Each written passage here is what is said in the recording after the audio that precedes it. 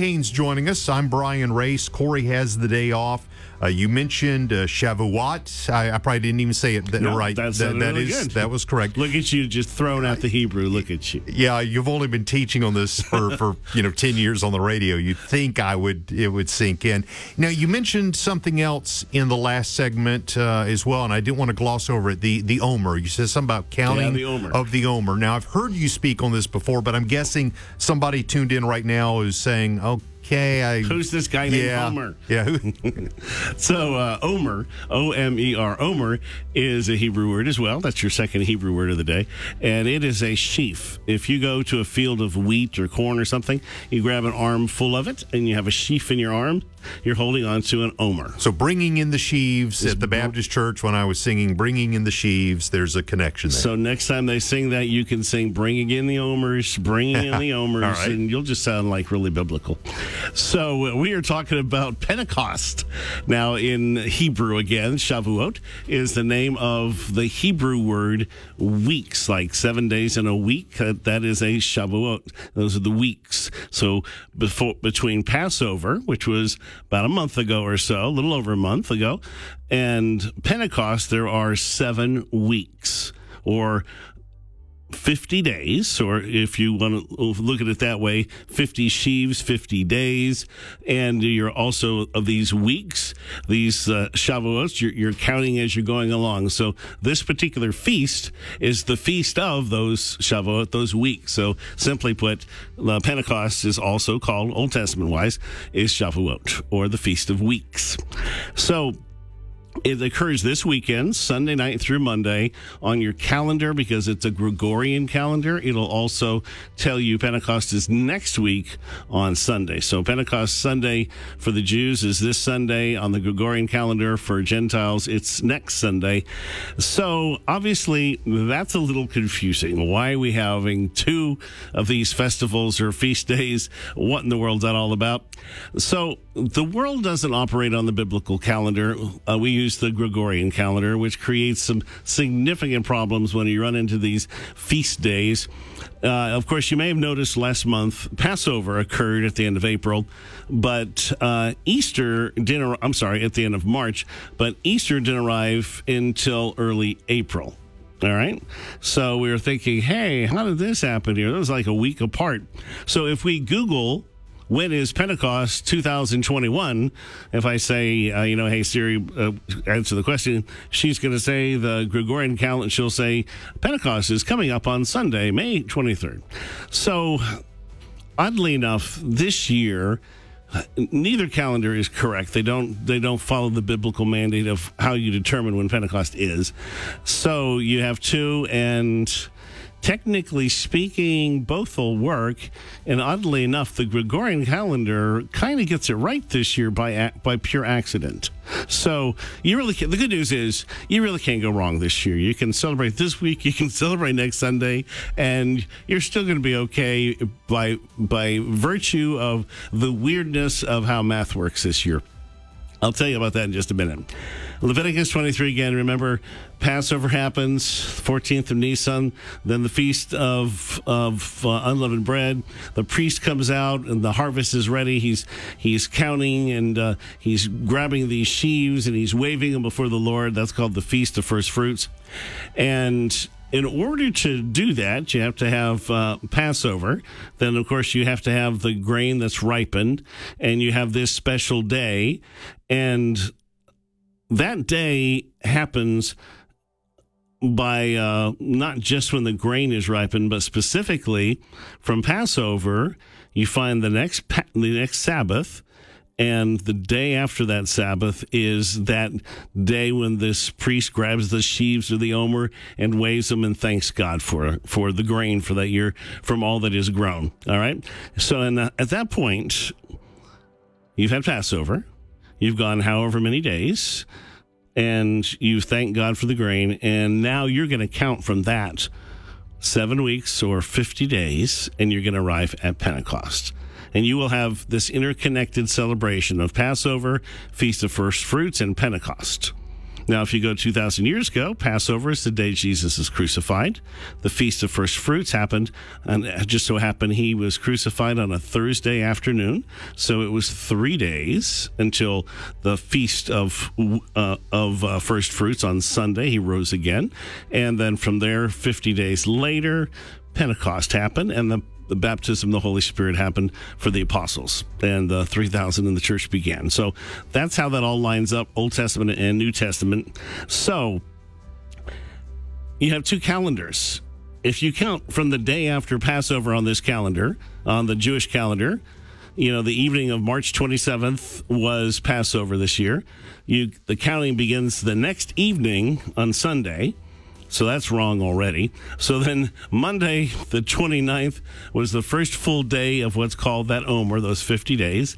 So on the Jewish calendar, the day after Passover is when they start counting the Omer. Now, I already told you what the Bible tells us to do. You have to wait for the Sabbath and go after that. They disregarded that as soon as Jesus was crucified and rose again. That complicated how they did it. So they wanted to make a manufacturer way to do it. So automatically, Pentecost always falls on a certain day, the 6th of Sivan, for the Jews. So we are arriving this Sunday night on the 6th of Sivan, so not because they did it right, but that's when they're going to call Pentecost. So if you go on the Gregorian calendar, which all of us use, you'll see Pentecost coming up on Sunday the 23rd. If you go 50 days back of that, you're going to run into Easter. That's where they're getting it from. So there's absolutely no mandate for that whatsoever in the Bible. There is no Easter in the Bible, and so obviously there is no counting 50 days to Pentecost. So right. That's where we get all these complication things. So don't want to muddle the things in your brain too much, but understand that when the Bible tells us to do a certain thing, there is a reason for it. There's a blessing. There's always a blessing in it. So all feast days occur on specific days which God set apart long ago. And what I want to show you today is what I think is one of the most amazing things of these specific days. If God says do something on this day, I mean, you probably have heard that little aching of the Holy Spirit in your heart tells you to go do something, to speak to someone or do something, and you have to obey He's him. always telling me to throw the television out, but I struggle with that. So I hear that quite a bit. One of these days, you're going to obey that one. I've done that before. So these specific days is because he's got a blessing for somebody and for you to do. And so if we don't treat these days as special or set apart, what he would call a Shabbat, a special holy day, well, if you don't honor what God honors, you tend to miss your connection to God. So here's what he said about these days. It's to be a lasting ordinance for the generations to come wherever you live. So for the Jews, they really had no right to change the system. For the Gentiles, as Christians, we had no right to change the system either. So we can certainly add extra days. We can celebrate the death and resurrection of Jesus, the outpouring of the Holy Spirit every day if you want to. But you can't disregard God's appointed times without missing something that he set aside for us to receive. So let's just talk about calendars. I'm going to show you why Passover matters. All the days of counting that Omer, they're just profoundly full of amazing things. And why even the day we celebrate Pentecost really matters so much. So if we go back to Genesis 1, and God says, let there be lights in the vault of the sky to separate the day from the night. Let them serve as signs to mark sacred times and days and years. So from the fourth day of creation, God gives us this biblical calendar based on the moon with these appointed times, which are like road signs that are based on the cycles of the moon. Let me tell you, if you've ever ignored a road sign that you were waiting to see and you just kind of zoned out and you went past your exit, well, you're sad because you got to turn around and come back and get your exit again. These appointed times are festivals which remember great moves of God or significant events. The biblical calendar began at creation on day 6 when he created man. It's the month of Tishrei, September, October is what we call it. The Exodus from Egypt happens about 2,500 years after creation.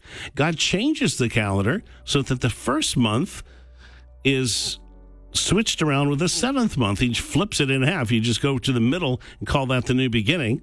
So when God changed the calendar, it's the day of Passover becomes the new first day. Instead of creation, is now Passover.